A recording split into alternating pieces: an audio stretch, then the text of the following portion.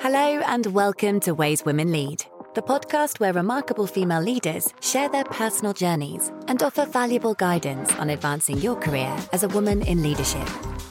Join host Anna Gromadska and her guests as they delve into various aspects of leadership, including diversity, equity, and inclusion. This podcast is brought to you by Six Group, a global executive search and leadership advisory firm. Charly, hi, it is great to have you here. Hi, it's really lovely to join you. Lovely to have you, Charly. So we really wanted to have you as part of this podcast. As the title suggests, Ways Women Lead is all about bringing role models to girls and women out there who want to, but maybe don't know how, or maybe have some doubts or fears. Want to lead, and just to show to people that there are various ways to lead. We're discussing very different topics in each episode, and your story is very interesting and very inspiring from two perspectives. One is, of course, you are a CEO, a co-founder of a charity. You've been leading this charity for over 10 years now, which I imagine has been bringing lots of challenges to your leadership. And the other one, of course, is the Girls Network itself, which does a lot of work helping girls to perhaps show their leadership. So I would like to talk a little bit about those both aspects of your story. Narina, of course, is part of the Girls Network. So we are both excited to have you here. She's experienced the impact you can make and contribution you can do to the girls' development firsthand. So we're excited to have you here. Thank you. I'm really excited to be here. So maybe if you could start with just sharing to those who don't know what the Girls Network is, what it's about, what led you to create it. Absolutely. So the Girls Network is a mentoring charity that supports 14 to 19-year-old girls from the least advantaged communities around England. And so we match them one-to-one with a professional woman, and that woman is a mentor for them over the course of a year, with the aim of building their confidence and their self-worth, developing skills they might need, but also opening up opportunities and networks that they maybe otherwise wouldn't have access to. Also that they can be ambitious for whatever it is that they care about, whatever their passion is, they can be really ambitious for that. And then we can support them to realise those ambitions. So the charity came about back in 2013. I set it up with my co-founder, Becca. We had both been teaching in schools in northwest London. So we trained through Teach First, and if you're not familiar with that, it's a charity that places teachers in some of the more challenging areas around the country. You learn to teach on the job, and the idea is to try and close the educational attainment gap so that regardless of where you come from, you have access to the same education and opportunities. So we knew when we were starting that the young people we'd be working with would have additional challenges that we might otherwise not expect. So, maybe they hadn't had breakfast before they came to school, maybe they were caring for siblings, and whatever it might be, additional challenges before then engaging in the learning. But despite knowing that, I think getting in the classroom, it really struck me how palpable some of that was, how actually they were dealing with so much else beyond just geography or math. And what we both quickly noticed, and we were in separate schools, Becca was in an all-girls school and I was in a mixed school, both secondary. But what we found quite quickly was there was this sort of other layer of challenge that the young women in our classrooms were facing.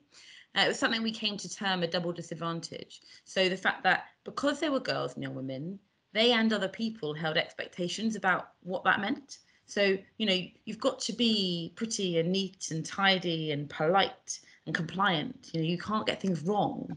You've got to aspire to, creative or caring careers, because obviously that's the only thing that girls are good at. All these unhelpful myths about what it meant to be a girl or a young woman. And then that was being compounded by the fact that for many of them, they were coming from communities and families who, for the most part, were incredibly supportive, and they absolutely wanted the best for their children, but they didn't necessarily have the connections, the networks, the social capital, if you like. They didn't have the role models that meant that those young women could see people like them doing things and could believe that they could do them. They may not even know there were opportunities, but if they did, they completely wrote them out for themselves because they saw nobody like them doing that. And so the net result of this was brilliant young people that we were getting to know every day in our classrooms, who we could see had bucket loads of potential and talent and aspiration, yet they didn't really believe they could pursue a huge proportion of the opportunities that were out there. And obviously that's devastating when you see a young person writing themselves out of something. And also more widely, you know that actually the world is missing out on absolutely incredible talent and different ways of approaching problems because they're not even beginning to enter into that space. So it was really that combination that made us think, well, look, maybe we can at least introduce them to women that we know that are doing lots of different jobs and careers from lots of different backgrounds that we know are relatable and chatty and friendly, so they can at least get a flavour of the things that might be possible. And we had a speed networking evening one evening after school, invited about 30 women we knew to meet the girls. And it was incredible because they were spending 2 hours having one-on-one conversations with women that they could relate to doing all sorts of cool things. And they realised that there was this route between where they were and where these women were. And there was a sense of possibility, like, I could do this too. And it really changed the way they started to think about themselves and their futures, even just in that short period of time. And we just thought, if you can do that in just 2 hours, how much more could you do if you develop that relationship over a longer period of time? If you take the experiences and the energy and the kindness and compassion from these brilliant women and you channel it to those young women that would arguably benefit from it the most. So to start with, we just set up a pilot mentoring scheme with girls in our schools and focused on the skills we thought they might need and some of the characteristics, things around building confidence, things around communication. We did lots of research to see, you know, what are the biggest challenges and what are the biggest solutions. And we found, Ofsted did a brilliant bit of research back in 2011, I think, around girls' careers aspirations. And what they drew out are some of the key things that make the difference to how somebody thinks about their future and what they expect of themselves are one-on-one conversations with professionals, mentoring relationships, and then experiences within a workplace setting. And I've always understood that as being the things that require you to engage on an emotional level. So you have a one-on-one conversation with somebody and it requires you to have an emotional response, positive or negative, in a way that sitting and passively receiving in a school assembly wouldn't. You go into a physical space and you have, again, a reaction to it. It may be positive or negative, but it impacts on you. And I think that kind of emotional reaction to something is what is more likely to change the way you think about things, the things you believe. So that was really how we understood that. And so we built a mentoring program, as I say, started in our schools and fairly quickly expanded outwards where there was clear need and appetite. And it's always based around the fact that we have a year-long relationship between mentor and mentee at the minimum. Some continue informally beyond that. And then alongside that, we've always had this network to say, beyond your 1 year of mentoring, if you ever want to come back and be part of this network, it's here for you. We call it our ambassador community. So, you know, you might go off to university and see everybody's doing internships and have no idea how to get an internship in, say, journalism. So you have that network that maybe you didn't have because of where you were born, and that you can tap into so that you can have access to the same opportunities, you can have access to the same information and knowledge, and then hopefully one day you can then come back and you can be that mentor for somebody else. So in a nutshell, that's how it came about and what we still do now 10 years later. So fast forward 10 years, it's been 13 years exactly. 10 years. 10 years. So it started from that networking scheme, and now you have a charity, Yes. an organization, a huge network of mentors, mentees. How has this organization grown from there? What was the difference between then and now? Maybe some success stories. It'd be interesting to hear, you know, what's changed since the first time you started and how it has made an impact on the girls and people involved. Yeah, so in some senses, a lot has changed. Back in 2013, we were working initially with 30 girls and then 100 girls. Now we're working with 1,200 plus every year. Wow. So we've mentored more than 7,000 girls over the years we've been running. And that scale has been big. We also pretty quickly moved beyond London. We knew there was a big need in London, but actually we're also very aware there was a need elsewhere that was exacerbated by, say, being more rural and therefore physically further away from opportunities sometimes. So we expanded quite quickly around the south coast and then up into the Midlands and the northwest and the northeast. It's always been really important to me that we have that spread so that we are truly accessible across the country, but also aren't London centric. I've always believed it's really important that as much as possible, we aren't a scheme from London trying to sort of implement something that we think works.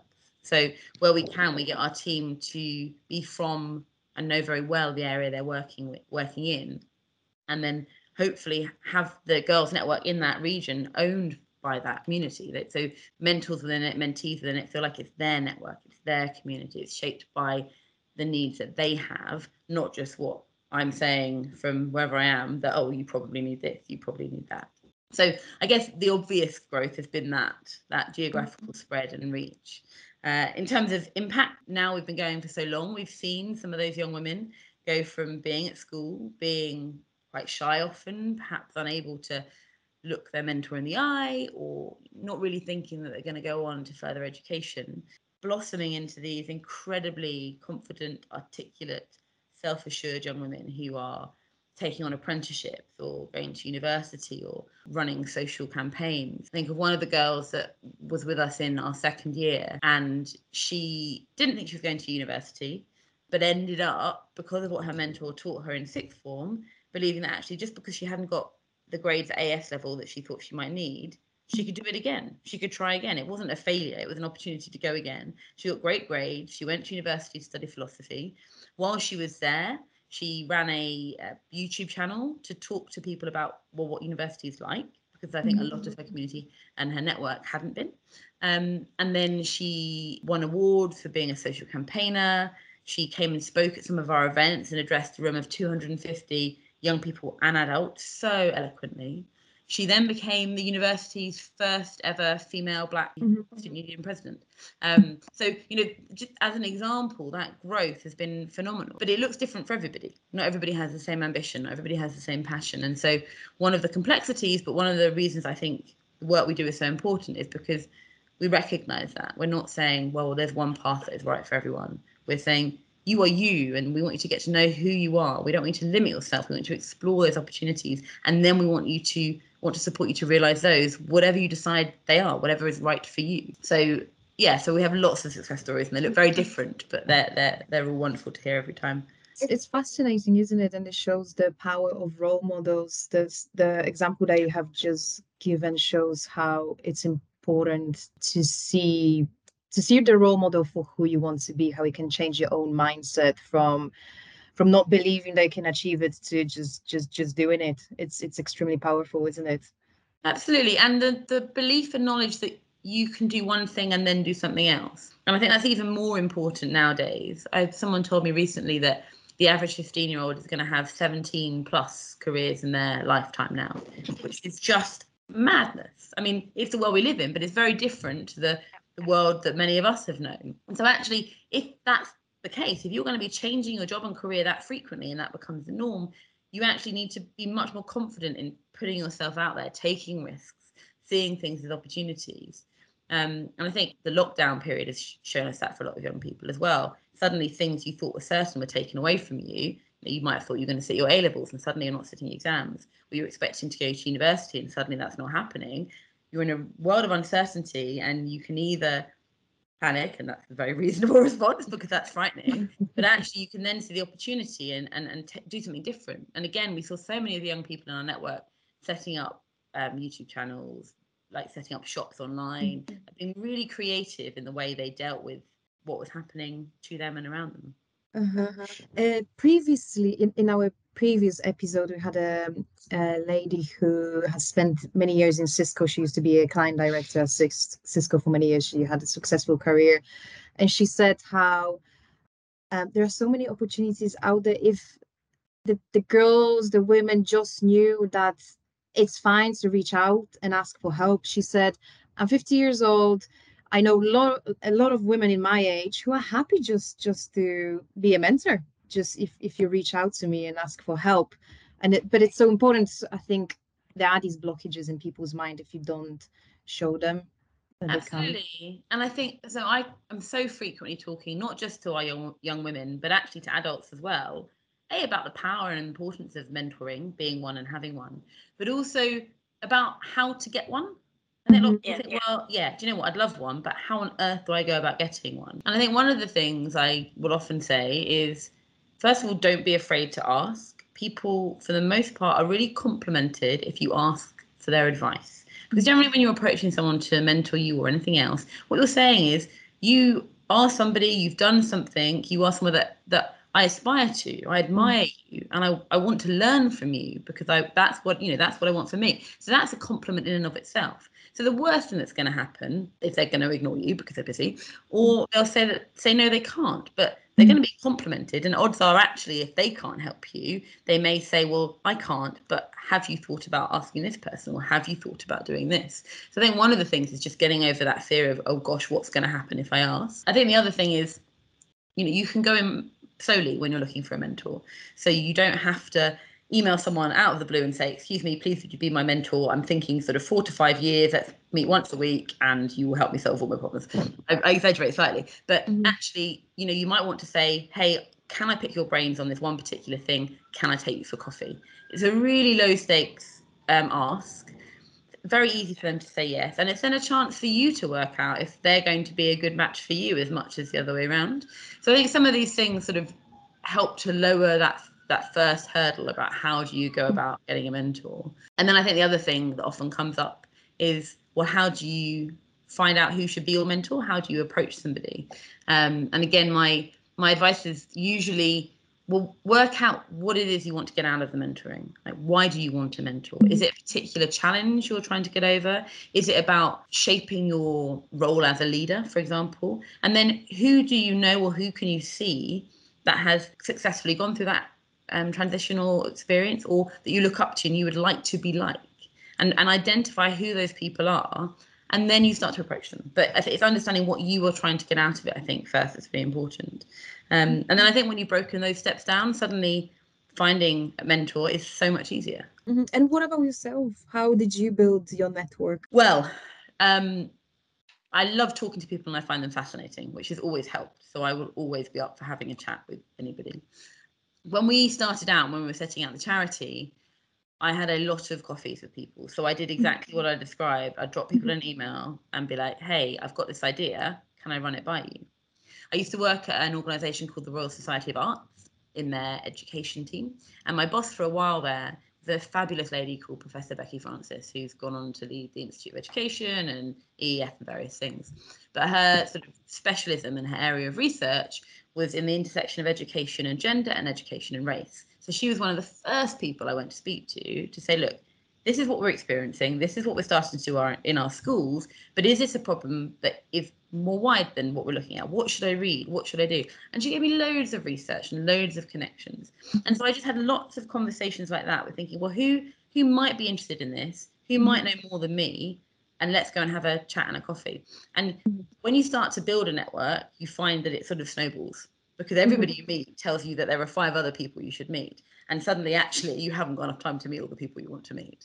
So I think that's been my experience, really. But it does always come down to being interested and wanting to listen and wanting to learn. And I think that makes every conversation fascinating. What about your leadership journey? So you sound very passionate, and you sound that you have just been driven by this goal of creating this network. You saw a need, you wanted to help. Did you struggle? Did you have doubts? What about your own journey? Yeah, absolutely. It's really interesting, I think, looking backwards, because you can find a sort of thread that connects the things you've done that at the time you perhaps didn't see or feel. So I've been asked a lot about would I consider myself to be an entrepreneur? And I now say, yes, absolutely, I would. But I'm not sure I would have said that when I was younger. Yet I look back and I see some of the things I did, for example, at school. So running week-long charity fundraising events at school, taking part in Young Enterprise, various things here that actually I look back and go, oh, I suppose that was actually quite entrepreneurial. And I think I always have been someone that will look at something and think, well, there's clearly a solution to this, let's find it. So that, I think, helped me. But I have definitely throughout the process had doubts. I have never run an organisation before. Every time the organisation gets bigger, that's the first time I've run an organisation of that size and scale. Previously, I was working in research and then a teacher. So you get lots of skills there, but I had to learn very quickly on the job. That's partly where having a network comes in real handy, because you realise all the things you don't know how to do. And thankfully, there are other people that do.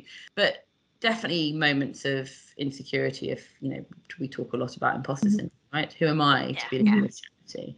Who am I to be doing this? Surely there are plenty of people better to be doing it. And I think when we started out, what was particularly helpful was remembering, well, there might be other people that could do this, but nobody is. I'm the person that step forward to say, yeah, I'm going to do this and I'm committed to it and I know it's important. So I have an imperative to learn how to do it and then to do it as well as I can.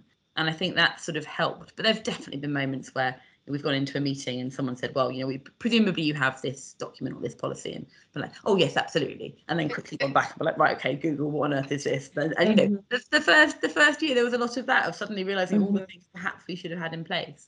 And I think when you sort of read, oh, how do you set up a business or a charity 101, you've got a lovely linear, first do this, then do this, and the reality of it is you don't actually. You start with the idea and the passion, you do something, and then you work everything else around it until at some point you have that sort of fuller organization. I guess I've been reading this book actually recently about leadership, and it talks about vulnerability. It's okay to be vulnerable. It's okay to not know things. I think, and then the imposter syndrome comes into it, I guess. When people think they have to be perfect, that's what blocks them. And we discussed it a lot with Narina. She's writing now articles related to leadership. One about leadership being intrinsic or learned. We're discussing a lot about the imposter syndrome. Yeah, it's a huge topic, especially for younger females. Imposter syndrome, I'm sure if we asked any females in their jobs today if they suffer from it, they would agree with it completely. So if you could give any advice that I could pass on to my mentee about imposter syndrome, what advice would you give to her? I mean, I would first say that, yes, most people experience it. And actually, the majority of men I speak to as well experience it too. Yeah. To this day, I experience it. People, people describe that, I'm just waiting for someone to tap me on the shoulder and be like, I'm sorry, why are you here? So I think there's a reassurance in that. If everybody's feeling it, then we kind of chill out a bit, because probably people are more worried about someone tapping them on the shoulder than they are about tapping you on the shoulder anyway. I think also that there's something about self-knowledge and humility with it all. I think actually to try and wade through the layers of, oh, but you're not good enough, you're not good enough, you're not good enough, to say, okay, well, actually, let's look at what I am good at and let's look at what I'm not so good at. And being able to be confident in both those things, at least for yourself, because I think there's a reality that, given the context we're in, it isn't always the most wise thing to immediately tell everybody what you're not good at, as well as what you're good at. Yeah. But I think knowing that for yourself enables you to step into the things you're good at and get used to telling people what you're good at and being confident in that and doing more of that. And then it also, I think, diffuses the fear factor of the things you aren't good at over you somehow, because you own them and you can say, well, do you know what? Actually, I'm not great at, for example, standing up and talking in front of a room of people. So do I need to be good at that? No, fine. Okay. Well, then I don't need to worry about it. Maybe yes. And okay, well, then people can help me. I can learn how to be good at that. So I think having that sort of space to be really honest with who you are helps to diffuse it a bit. I don't think it gets rid of it. But I think the thing I sort of touched upon about, what you then say externally, I think there is a reality about recognizing the power dynamics in any situation. Yeah. And I think particularly when you're more junior at work, it's about understanding who are those people around you that you can trust and have your best interests at heart, and they're going to hear that and help support you. I found quite quickly, as I started going into lots of different offices of people that were very senior in their roles, that for some people, I met brilliant people, of course, but I had an assumption held that they were obviously knew what they were talking about. They were great at everything, and they were much better than me at everything because of their position and because of their age. And sometimes, if I'm honest, because of their gender. All these biases that we carry with us. And as I began to actually listen, I began to realize, oh, hang on a second, that isn't true. Well, I actually know better than you on this. And it's not about being better or worse, but it's recognizing that just because you're in that position doesn't actually mean you know any better. Yeah. And I think that's really helpful. And I think you can also learn from some of the ways that they will carry themselves, because you also find that people that tell you they're good at something, for the most part, you just assume that they're right. Oh, yeah, they say they're good at maths, or they say they're good at public speaking or leading an organization. Like, okay. The effort to prove them wrong is so big. No one sort of goes that way. They just, you hear it and you believe it. So one of the things I say a lot to the girls we work with is get comfortable and confident saying, I'm good at this, because odds are you actually are good at it. But also that's what people are going to start to believe. If you start telling them you're bad at all these things, the easiest thing for them to do is just to believe you're right. I mean, you presumably know yourself better than anyone else. And if you tell me you're bad at this, I guess you're probably bad at it. So instead it's practicing going, I'm good at this. I'm good at this. And like, oh, yes, you are good at this. The best leaders usually know their weaknesses and then try and delegate the tasks that they're not as good at to the best people. But yeah, as Anna mentioned before, I just did a blog article on, is leadership inherent or can it be taught? So I would love to get your thoughts on this topic since you're such a fantastic leader. I think broadly you can learn to be a good leader. Mm-hmm. I think there are probably some traits that are more helpful in leadership. We've talked about some things that are really helpful around sort of knowing yourself, being reflective, having humility. And I think some people probably have more of that at the stage at which they become a leader than others. I don't think that's necessarily because, I wouldn't like to say whether that's nature or nurture, right? I think probably a lot of that, though, is nurture. I think a lot of that is actually whatever experiences you've had throughout your life leading up to that point of leadership has probably shaped that. But I think a lot of that you can learn. I think being self-reflective is so important. Being able to listen to feedback is so important. I also think being a bit of an optimist is quite important being a leader. I think, you need vision. You need to be able to solve problems as well as see them. So I think that's quite important. So again, I think some of these might come easier to some people than others, but I do think you can cultivate them and then become a great leader. I also think there's not one blueprint of being a leader. Did you read my blog article by any chance? No, is that what you wrote? Oh, yeah. There's no wrong or right answer, but that's the right answer. But I think that's really true. So actually, your leadership might look very different to somebody else's, and you'll hopefully will bring yourself to it. It's about that authentic leadership. Yeah.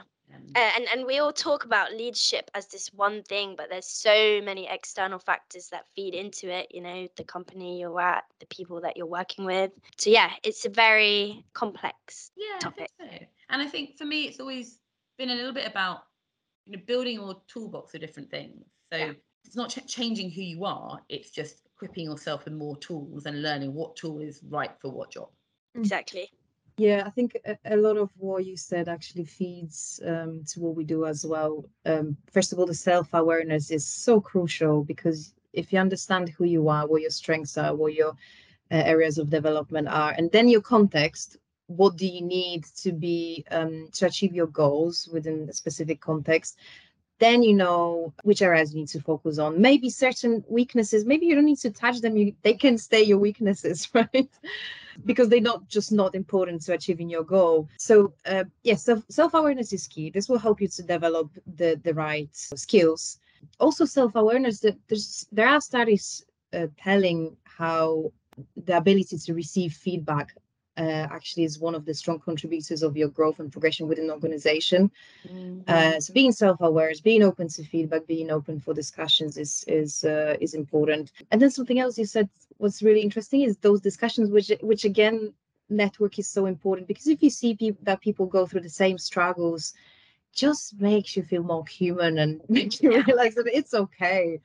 And someone's been through this before, so they might have some wise words, or at the very least can sort of sympathize when I'm having a tough day of it. The best thing about meeting with my mentee is just talking her through my struggles, and then she seems very shocked when I tell her this is what I did, I failed, but then I did this even better, and she's like, oh, that's amazing. So it's great to be able to share your own stories, to tell them that it's okay, because when you're such a young age and you look at adults, it seems like it's so far away from what you're actually being, but in reality we're just normal people. Absolutely. And you look and you think people have it all together. So exactly. as children and as adults, we look at that. It's so quick to fall into that trap, because you forget everybody has their own inner world and all their own struggles as well, right? What has been the best day for you as a leader?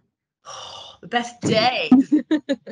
That's really hard. I think the best days, if I can cheat slightly, have been the days when we've brought the girls and young women from the network together, and they have been up on the stage, or in small groups, particularly when they're up on the stage, and they have shared their journeys. They've talked about where they came from. They've talked about the power of the mentoring journey. They've talked about where they are now. And like most excitingly, they've talked about their ambitions and what they want to do and what they are going to do. The power of that peer sharing is amazing. And hearing from their mouths what they're doing, but also how they're going to shape and change our world.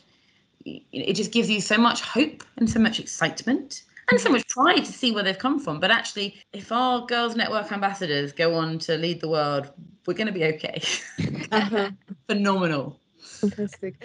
And so continuing from this, a lot of our clients, for example, every organization I think out there is looking at diversity and inclusion and how they can make their workforces more diverse, more inclusive. What advice would you give to organizations? Can organizations collaborate with you? In what ways? What mistakes perhaps do you see organizations do when developing their diversity and inclusion? It's a big question. I suppose some of the key things for me, I think one is really understanding where you're at first. So what's going on in your organization, and data is really important, and talking to people is really important to really understand that properly.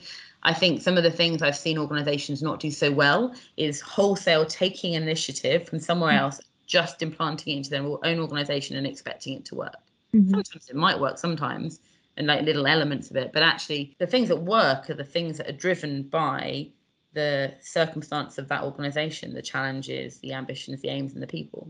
So I think that's really important in terms of attracting diverse talent. So that's one of the ways in which working with us can be really useful. So firstly, it's about sharing the work your organization does with a whole pool of talent that may not have heard of you. Secondly, then it's giving them opportunities to access internship programs or jobs or work experience within your organization to hopefully sort of attract that pool of talent in. One of the things I would say is that the organizations that seem to be doing really well in attracting diverse talent are those that are thinking about what the experience is for that young person in accessing that organization. So where are the barriers to access? Is it that actually you have to have certain technology to be able to access it? Is it that you have to be really great at talking about yourself on paper to be able to access it? Do you have to have certain experiences already or qualifications already that will preclude young people that would potentially be brilliant but just haven't been afforded those opportunities? Because there's a lot of talent that gets missed out on there. And then are you going to the same places all the time? I think a lot of organizations are surprised when they keep attracting the same people, but they keep going to the same places. And so of course they're going to get the same people. So where are the young people you want to attract? And how do you get to them? Or who knows where they are? Because you might not know where they are. So who might you know that can help you find them? I think that's really important as well. Or even targeting different universities. You know, Cambridge and Oxford are great, but let's be real, they probably don't have the most diverse talent. So just different universities can attract more diverse candidate, basically. Absolutely. Or not universities at all. Do you need somebody to have a degree to do this job? Maybe you don't. There's a great organisation now called Multiverse, you may have heard of, or previously White Hat, but they're working to raise the quality and calibre of apprenticeships, working with organisations as well as young people to make sure that's a really viable option as well as university. Sometimes like younger candidates feel like they have to work harder than people who didn't go to universities, and it's a really great initiative that Multiverse is doing. I suppose the final two things I'd say, particularly in terms of working with the Girls Network, so the mentoring, and actually Nerina, you'll be able to talk to this better than me, but our experience is that for those employees that have an opportunity to mentor, that can be really helpful for them too, because actually you end up, number one, you develop your sort of coaching, mentoring, leadership skills yourself, but also I think you can't help but play back to yourself the things you're asking your mentee. So, well, why can't you do this? Or what's the worst thing that happens if you were to do that? You know, what's the worst thing that might happen? And you start playing that back to yourself. And then I think actually, as an individual, as an employee, you become much more confident yourself. You take opportunities you might otherwise not take. And we've seen mentors in our network who have taken promotions they didn't have the confidence to take before because of their mentoring experience, or have gone and changed career to something they've always dreamed of doing but never thought they could. And off the back of being a mentor, they're like, do you know what? I'm going to do it. So I think it has a really positive impact on employees and organizations in that sense as well. And then the final thing that we're just starting out with, but I'm really excited about the potential of, is our girl-led mentoring program, where we are taking some of the young women that have been through the mentoring program, who are a little bit older, 17, 18, 19 upwards, and we are training them and matching them with leaders in different organizations. So the idea is that they are able to support that leader, to give them a different perspective on something, to work on a joint project together, to hopefully help that leader make better decisions because they are more informed. They've got a new lens through which to look at the things that they are doing, and they have an immediate connection back to young people, young women, the potential talent pool that they are trying to attract, or the potential customer bank they are also trying to serve. So that's something I'm really excited about. As I say, it's early days, but I think the opportunity to disrupt that flow of power, that traditional flow of power down, and broaden the view of those that are making decisions and that have their hand on the levers of power is really exciting. This is a great initiative. Do you struggle to find women mentors, to find organizations maybe collaborating with you to attract? There's a lot of appetite, I think, because people recognise the importance and the power of mentoring. It's been very interesting since lockdown. People's working patterns have changed, and for the most part, although we are now launching a fully online mentoring program, the majority of our mentoring is in person. So the commitment, which isn't huge, it's a minimum of once a month for an hour over a year. For some people, that has proved challenging with a change of circumstance, or working from home much more. So that's been interesting this year, and recognising we actually need to recruit much harder and get lots more volunteers to make sure that we have enough mentors for the girls that we're working with. And then year on year, it's always been that balance of making sure that we have enough mentors for the girls that we're bringing onto the programme, because actually the worst thing would be to let a girl down. So we're constantly driving, and it varies different areas. The Northwest at the moment is an area where we really need mentors. So we're really pushing the Northwest to get more mentors in, so we can make sure we support the girls in the Northwest. But generally across the country, we'll more mentors. We need to spread the word. I'll be excited to spread the word.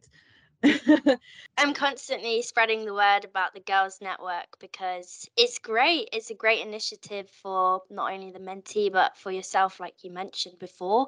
The self-reflection. I never thought I could be grilled so hard by a 14-year-old girl, but it's amazing.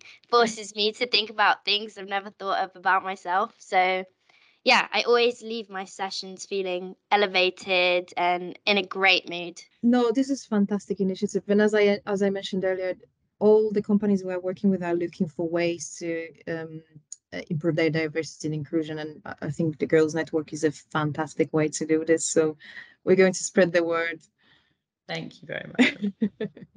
Thank you very much, Charly. It was so great to hear your story. Thank you so much. It's been great. That's it for this month's Ways Women Lead episode.